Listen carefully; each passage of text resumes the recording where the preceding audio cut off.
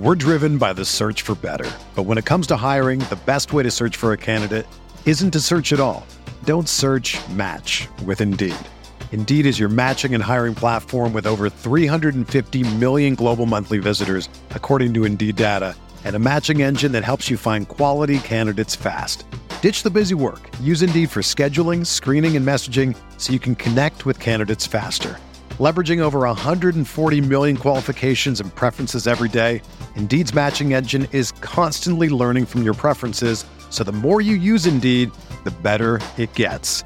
Join more than 3.5 million businesses worldwide that use Indeed to hire great talent fast. And listeners of this show will get a $75 sponsored job credit to get your jobs more visibility at Indeed.com/Blue Wire. Just go to Indeed.com/Blue Wire right now and support our show by saying that you heard about Indeed on this podcast. That's Indeed.com/Blue Wire. Terms and conditions apply. Need to hire? You need Indeed. What do you think about the Laker team now? You follow the box scores of the games every day? Just the Lakers. You're kidding. That is really a compliment. I was pleased to see you smile at the top of our show because once the game starts, you have a game face. You don't smile much out there. I don't think you have to do things for money anymore. Correct. What's up, Laker fans? Welcome to the Laker Film Room Podcast, brought to you by the Blue Wire Podcast Network. I'm Pete, joined by Darius. No Mike tonight. And today's pod starts in 1984, where the Lakers and Dr. Buss and Magic Johnson agreed to a 25-year contract extension, which was a furthering of the idea, I believe, that Dr. Buss saw Magic as his partner as much as anything. And I think that that event is something that still has ripple effects through the Lakers organization today and how they see things. Now it's Jeanie who's in Dr. Buss's seat. And if you've ever heard Jeanie talk about the way that she values superstars and their input and their presence on the team, she has a special reverence for that. She has some great stories that if you'd ever want to look up, there's one good one in particular on the All the Smoke podcast where she talks about when Magic retired suddenly with his HIV announcement, that she promised that if they ever had a chance to get a player like that again, that she would do everything she could to hold on to them very tightly. We saw that with Kobe's contract extension after he tore his Achilles. This is something that superstars and how they are viewed within the Lakers organization under the Buss family. There's been very much a partnership, and that's something that Rob Pelinka has spoken openly about, the gold standard of the alliance with Clutch. And we always talk openly about LeBron and AD they're part of the conversations. And so the Lakers leadership structure, D, is distributed amongst a lot of parties by design. And when it goes well, it's this beautiful collaborative effort. And sometimes results in a championship. And for us, it's resulted in a championship more than anybody over the course of that time. But when it doesn't, it can be difficult to pin down like who is responsible for what. And there are downsides to such an approach. And I think that taking a closer look at the Lakers' leadership structure is something that I think will inform where we should go from here, because this is a big offseason for us with hiring a new coach and then Russ, what to do with Russ. And so you've got a lot of parties at play here.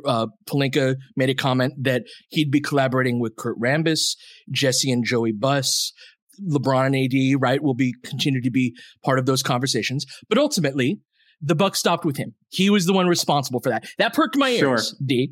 I mean, and so, okay.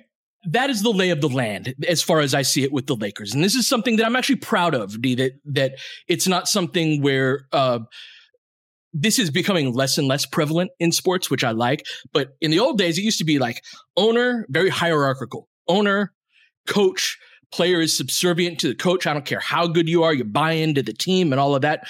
And the pendulum has swung significantly away from that. And so I feel like we were one of the franchises that early on were like, no, man, these are the rock stars here, right? Like the players are the ones that people come to see. And there's a partnership, a collaborative mentality rather than like, oh, no, I'm in charge here. So this is something I'm very proud of with the Lakers, but it does come with complications.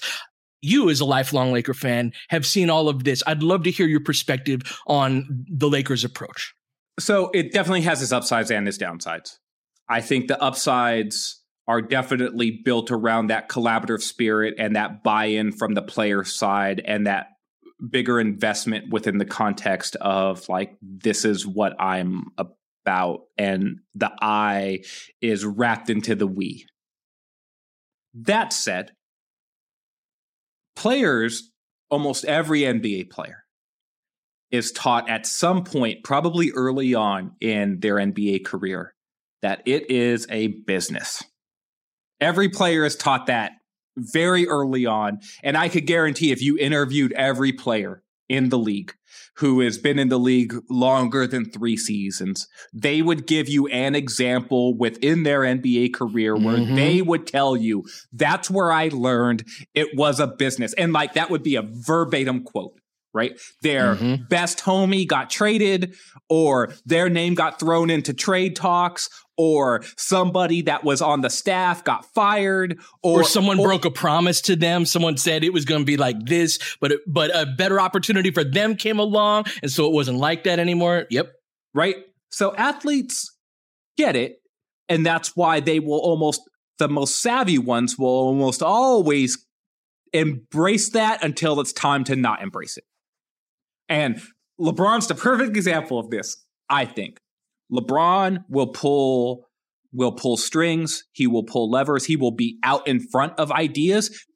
Before the Lakers acquired Anthony Davis, LeBron James must have said Anthony Davis's name, I don't know, half a dozen times as like a guy that he admired as a player, or someone who he thought was a great player in the league, someone who he would want to play for. And then he got sort of called out for that because the team maybe isn't as good as like they would have hoped. And they were some growing pains, and there's young players, right? That first year that he was with the team. Yep. And then I remember the quotes.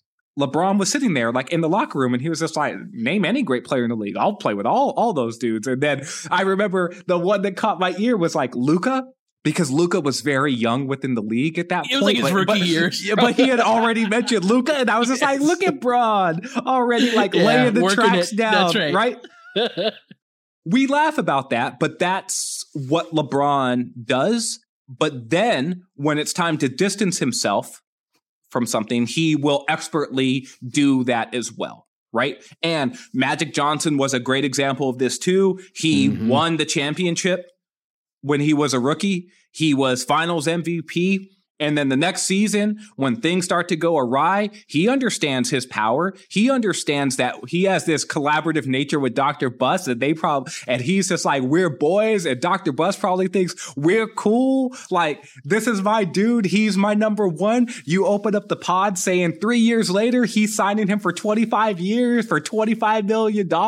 That's his partner in crime. And Magic Johnson walks into the locker room after a game, and he's just like, yeah, I think it'd be cool if I got traded. And I'm sure Dr. Buss is like, what the hell? What trade? And history repeats. We had Kobe, years later. Yes.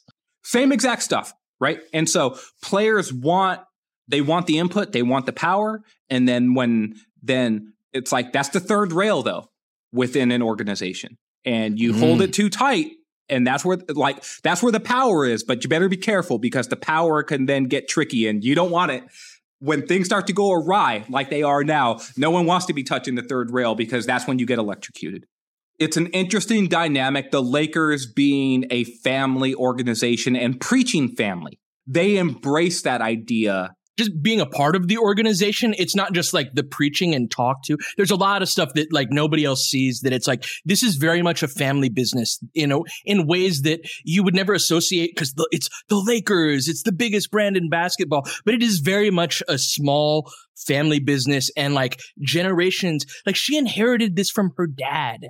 You know what I mean? Like, that's not just like a billionaire that was like, oh, wouldn't it be fun to own a sports team? Like, this is her birthright, you know what I mean? Or practically this is, and so it just the way we do things is different, good and bad. It has, I'm not even saying that it's the right way to do things, but it's the way that we do things, and it informs exactly what you're talking about in ways that I don't think people entirely understand. Well, I would also say, how many other teams have their ownership history dates back as far as the Lakers' ownership history does in the league right now? Yeah. Right? They are old world in terms of ownership groups. Just think around the league. How many go back this far? Now, there are definitely some old ones. The owner of the Pacers, for example. Herb Simon, I think. Herb Simon. And then the Dolans have controlled the Knicks for a long time. We're up there. 1980. Right? 1979. 1979-80 season. That's a long time ago, right? And think of the last 10 years, like how many organizations have changed hands. Yeah, there have been a few sales. 10 to 15 years. There's been several sales. And so there is also, I think, an old world mentality that permeates throughout the organization within that context too, right? Like, we've been here a long time, and our nature of how we work together goes back a very long time. And so this is in the roots within the organization. And so let's go to break here, because that, as you said before, Pete, that will inform some of the way that the team navigates this offseason especially. And so let's talk about that more when we come back. We're driven by the search for better. But when it comes to hiring, the best way to search for a candidate isn't to search at all. Don't search, match with Indeed. Indeed is your matching and hiring platform with over 350 million global monthly visitors, according to Indeed data, and a matching engine that helps you find quality candidates fast. Ditch the busy work. Use Indeed for scheduling, screening, and messaging so you can connect with candidates faster. Leveraging over 140 million qualifications and preferences every day, Indeed's matching engine is constantly learning from your preferences, so the more you use Indeed, the better it gets. Join more than 3.5 million businesses worldwide that use Indeed to hire great talent fast. And listeners of this show will get a $75 sponsored job credit to get your jobs more visibility at Indeed.com/Blue Wire. Just go to Indeed.com/Blue Wire right now and support our show by saying that you heard about Indeed on this podcast. That's Indeed.com/Blue Wire. Terms and conditions apply. Need to hire? You need Indeed. Another day is here, and you're ready for it. What to wear? Check. Breakfast, lunch, and dinner? Check. Planning for what's next and how to save for it? That's where Bank of America can help. For your financial to-dos, Bank of America has experts ready to help get you closer to your goals. Get started at one of our local financial centers or 24/7 in our mobile banking app. Find a location near you at bankofamerica.com/talktous. What would you like the power to do? Mobile banking requires downloading the app and is only available for select devices. Message and data rates may apply. Bank of America NA, member FDIC. So I've been thinking recently how I would explain where this Lakers season first went awry. Like, what was the first page of the choose your own adventure story that you were talking about the other day, D? And I don't think that it was purposeful, but one of the weaknesses of a more distributed structure like that is that it can have multiple people's visions impacting the same singular event. And so it's kind of this mishmash of a few different ideas happening all at once, and those don't always blend together. And that was one of the things that I'll always think of when I think of this team, is that, like, no one individually or in a vacuum was like, hey, that's the reason things went bad. Even now, the Russell Westbrook trade is obviously the central trade of the offseason, but even there, that's one of the things I've been kind of pushing against all year, is like, if that's all you got out of this season, if we didn't learn from other mistakes that we made, we're going to be doomed to repeat them. And so when I've been thinking, how do I explain this as simply as possible? That's what I come to, is that idea of, like, I feel like there were multiple visions kind of imparted on this team that is so counter to the 2020 team. We were talking about this the other day, but, like, when your plan B is that cohesive and it's that, like, this makes sense in the bigger picture, that this season was so different than that in trying to get to the root cause of that, that's been the most plausible thing I can come up with is kind of, there were a bunch of people having ideas on this team, but it didn't make sense overall in enough ways to where it became fatal for us. I also think back to the media availability that Rob Pelinka had before the season started, and he talked about his goals for this season in building a team that everyone lauded at the time. He was talking about how he wanted to bring in another primary ball handler. And then I want to get back to the too big style that and like with that sort of defense and rim protection that the team had so much of and leveraged in the year that they won the championship. And then he said something else, but I can't remember exactly what that was.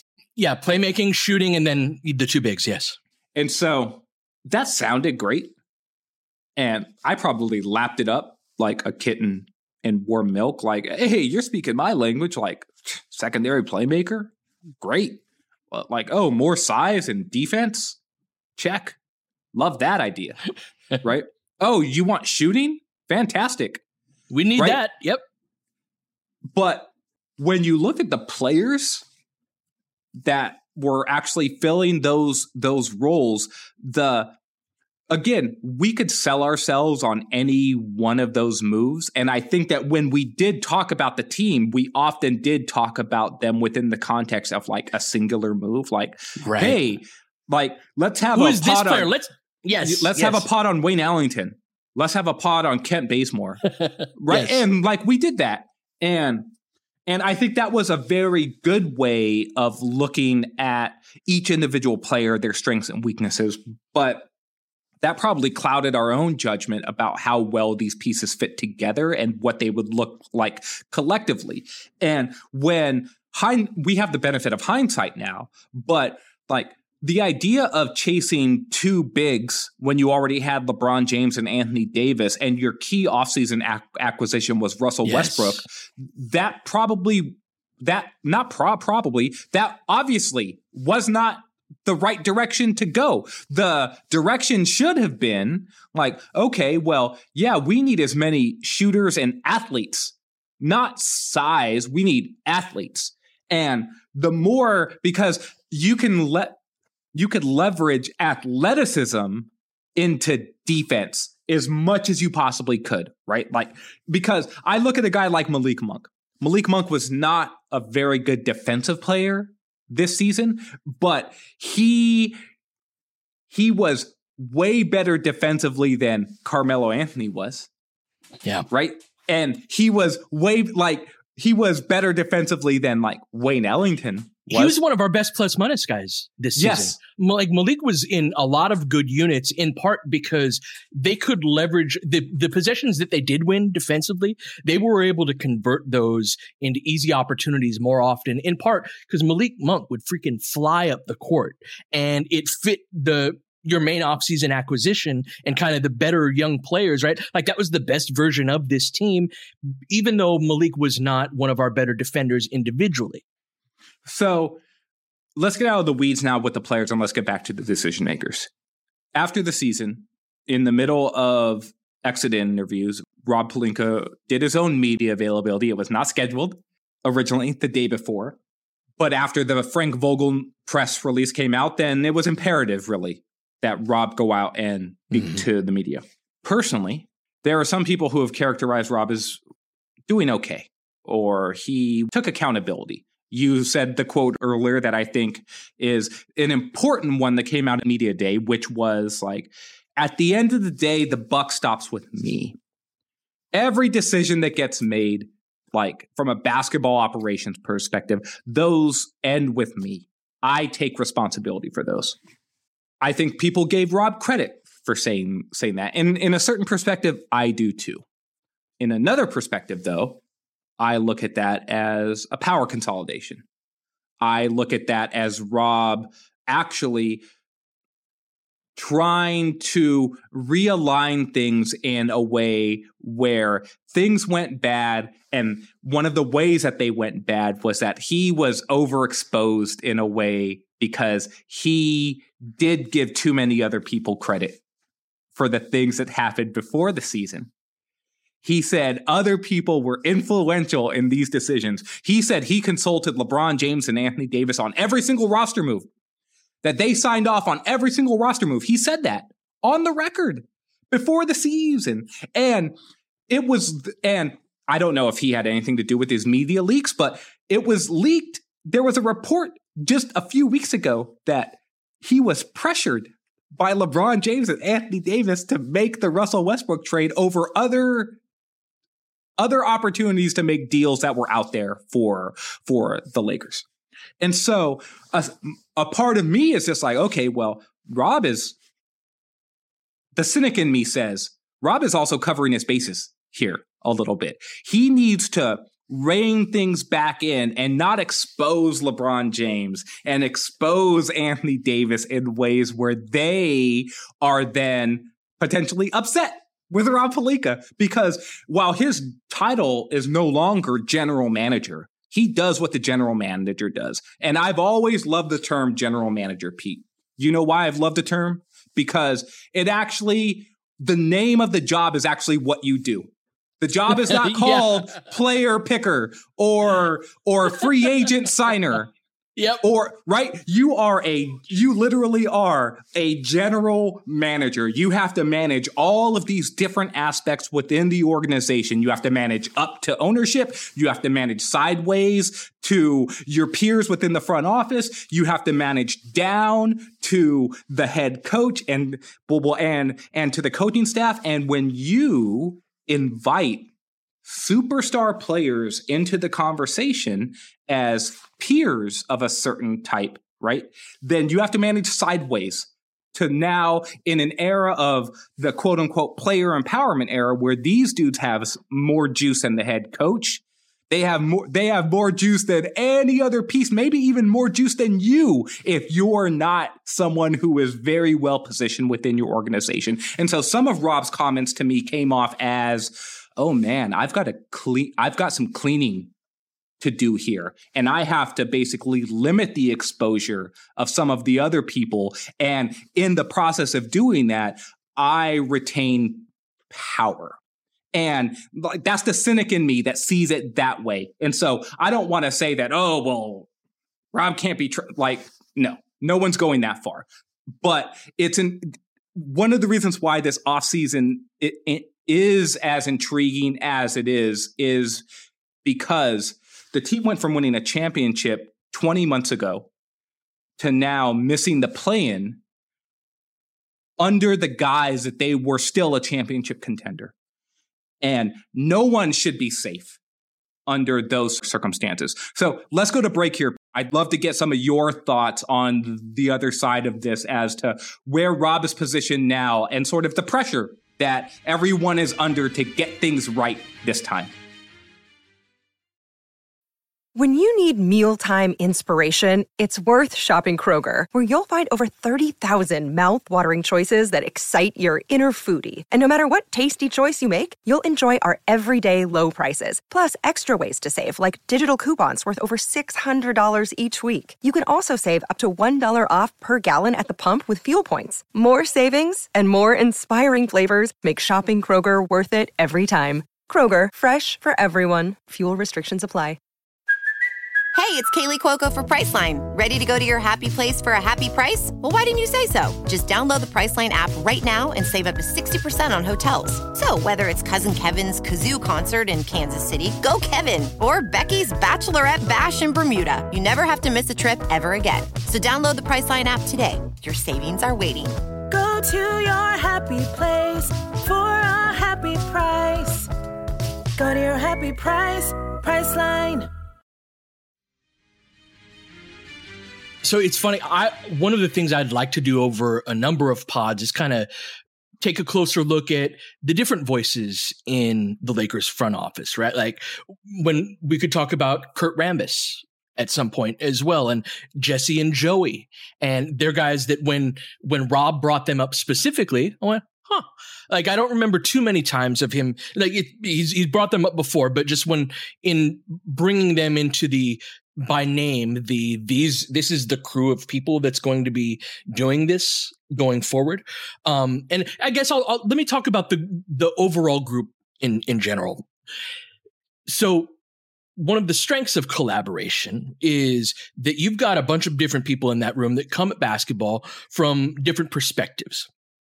Now, regardless of what you think of them, that's not really my point, is that to do this well, if those people are going to be ultimately part of the process, every person that is part of that needs to watch a lot of tape of the players that they are looking to acquire in the first place. And I'm sure everybody has their own idea of who the next head coach should be. And those probably come from a multitude of different basketball philosophies, right? This is part of the complication of having this many cooks in the kitchen, is that you have to come to consensus. But to do that, you have to do the research, and then you have to have the discussion. And then a final decision has to be made. But for me, more than anything, I would like to see unity brought together. So I think that that's really Pelinka's biggest job. If he's the person that's spearheading this, he's the buck stops with me guy, building consensus amongst the other people that you're collaborating with is going to be extremely important because one of the things, like the fractures of this past season, happen in part because you're not on that same page. That, like, you know, giving the roster that we had for a coach like Frank Vogel, right? Like a different coach, I think, gets more wins out of that. That doesn't mean Frank's a bad coach. Obviously, he won a championship with us. But those types of fractures start to happen at different points when you're not like talk to them. Like y'all should be talking to each other 5-6 days a week. You should be arguing the way that we do over text message, like about that free agent that, like, oh, I want this guy, or this coach. What do you think about this coach? Well, I don't know. Like, but that, as a fan, first and foremost, that's what I want out of that group, is do the research, argue like hell with each other, while understanding that people are going to be unhappy, right? With whatever decision, when you've got that many people with opinions, like, you can't make everybody happy. But if you have that sort of process in place and that sort of mutual respect for each other, I think that coming to a consensus is the biggest first thing that needs to happen. Well, you can't pay lip service to consensus either, right? And so the flip side of the buck stops with me is that you can say that you're going to be collaborative, but at the end, the buck stops with you. And so you're going to say whatever you're going to decide whatever you want to decide. And if you're crafty enough, or you've got enough juice, then you can push stuff through and not necessarily need the consensus that you say that you sought in the first place. And so part of the thing that I'm very much interested in, and I think that the Lakers desperately need, isn't fake collaboration. Yeah, they need real collaboration, and they. So what is that? What does real collaboration look like? I don't know enough about the people and what their conversations are generally like to say anything specific about them. I preface what I'm about to say next not as like, well, it's not like this now. It needs to be like this moving forward. Like, so I don't want it to be construed that way. But real collaboration starts with respect. It starts with respect flowing in both directions, or in all directions between all of the voices that are in the room. Because without respect, what you have is the ability to sort of like diminish someone in your mind in a way that already lessens how much you value the thing that they're telling you, right? Sure. And so one of the reasons why we can go at each other in the text thread is because we respect each other to the point that it's just like, well, even if I disagree, I respect this person to know that they've done the work and that and that where they're coming from is valid, even if I disagree. And there have been plenty of times where you've changed my mind, where I've changed your mind, where Mike's changed both of our minds. And that's a progressive thing over the course of time as well, right? Where it's just like, okay, well, we may start in 3 different places, but in the end, we often meet somewhere in the middle that is off of where I was originally or where Mike was originally or where you were originally. And how far each of you budges is based off of the idea of how much we all respect each other. And so when I think about what real collaboration is, it starts with respect. And so I know, or I would hope that Kurt and Rob have that amongst each other because they're like peas and carrots from what I can tell. They're the ones who are in all of these meetings together. What I'm hoping is that more of the basketball minds that are in the front office. So if you're going to bring up Joey and Jesse, then that respect needs to be there as well from all of those sides too, right? And I think when they do hire the head coach, if there's a consensus in that decision, then you bring the head coach to the table as well. And then you have the respect in that direction too. Where things starts to get tricky for the Lakers is that there is the clutch dynamic. There is the LeBron James and Anthony Davis dynamic. And that's another variable that they have to account for, that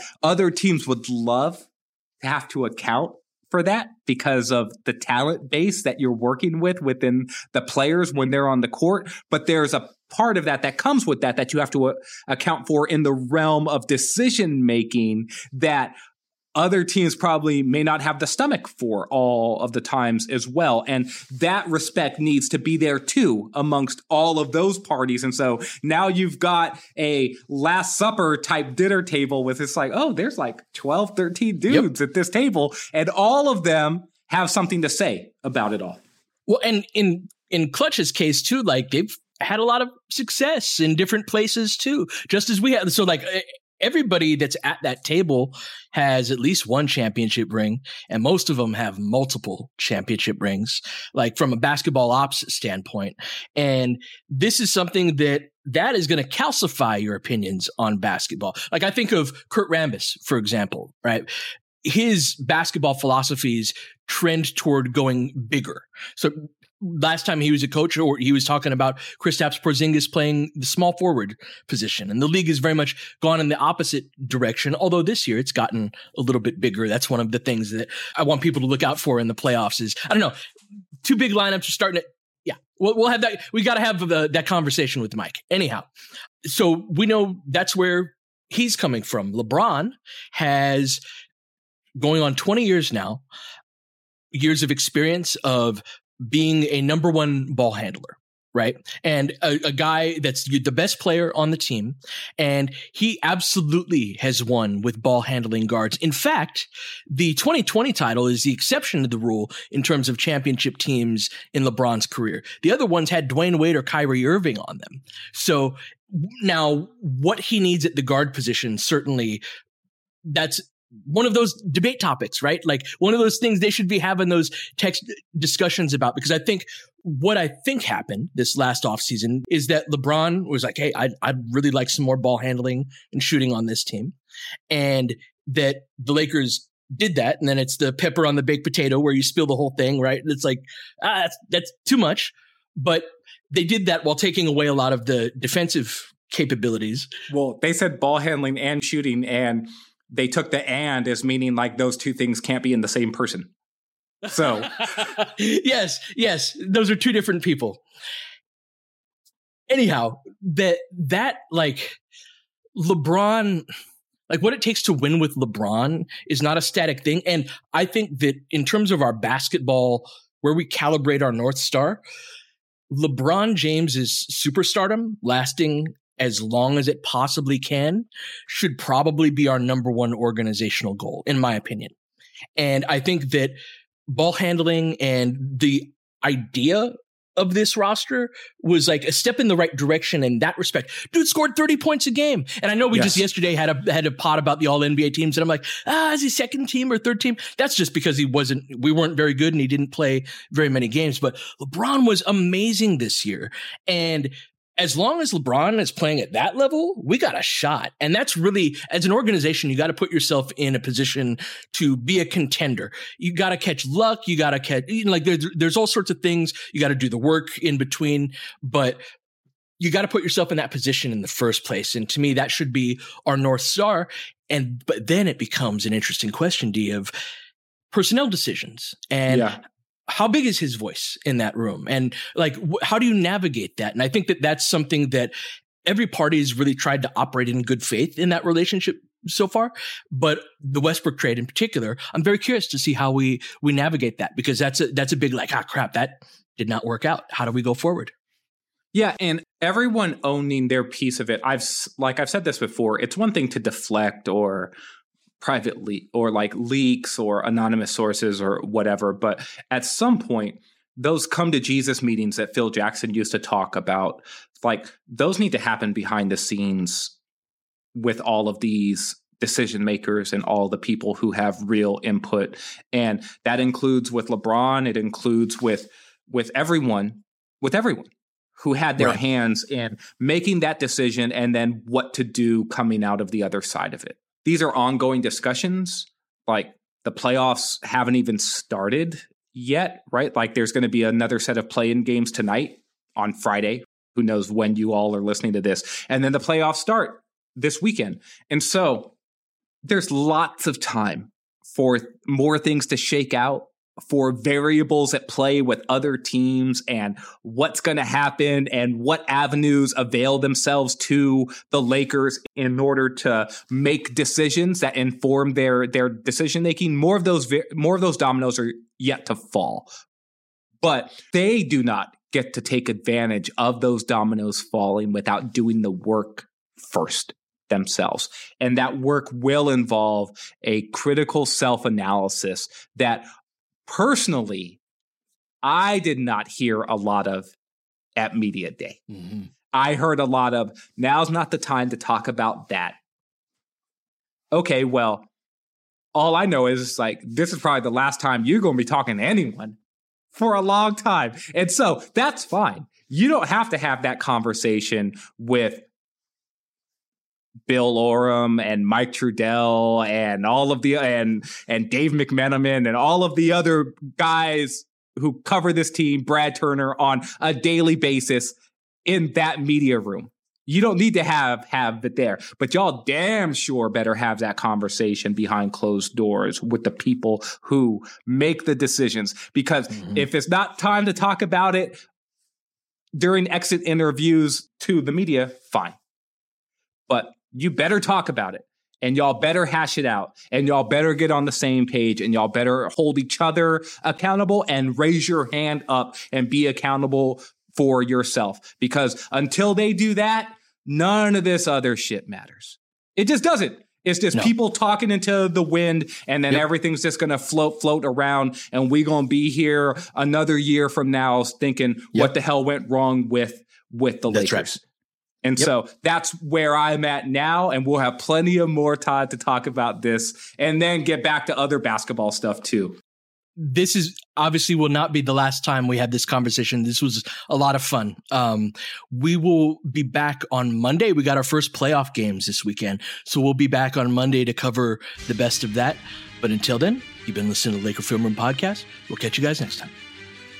James has got it in low to McHale. McHale wants to turn. He's double teamed. Just pass out in front. Broken up by Worthy. Tip to Magic. Worthy dies on his belly. Magic scores. There's Magic got it. Magic fires. It's good. They will. Lakers win the game. The Lakers win the game. Rebound of Lonnie. 3 seconds left. Van Exel to win it. It's on the way. Good. Kobe Bryant, 48 points, 16 rebounds.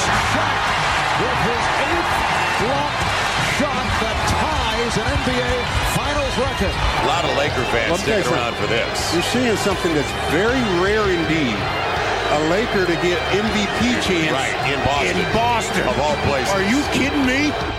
Kobe, hard to believe. Are you kidding me? Unreal. Are you kidding me? Lakers looking to push. Bryant spinning in the lane. Back for Gasol. Pretty pass. And it's back to a 3-point game.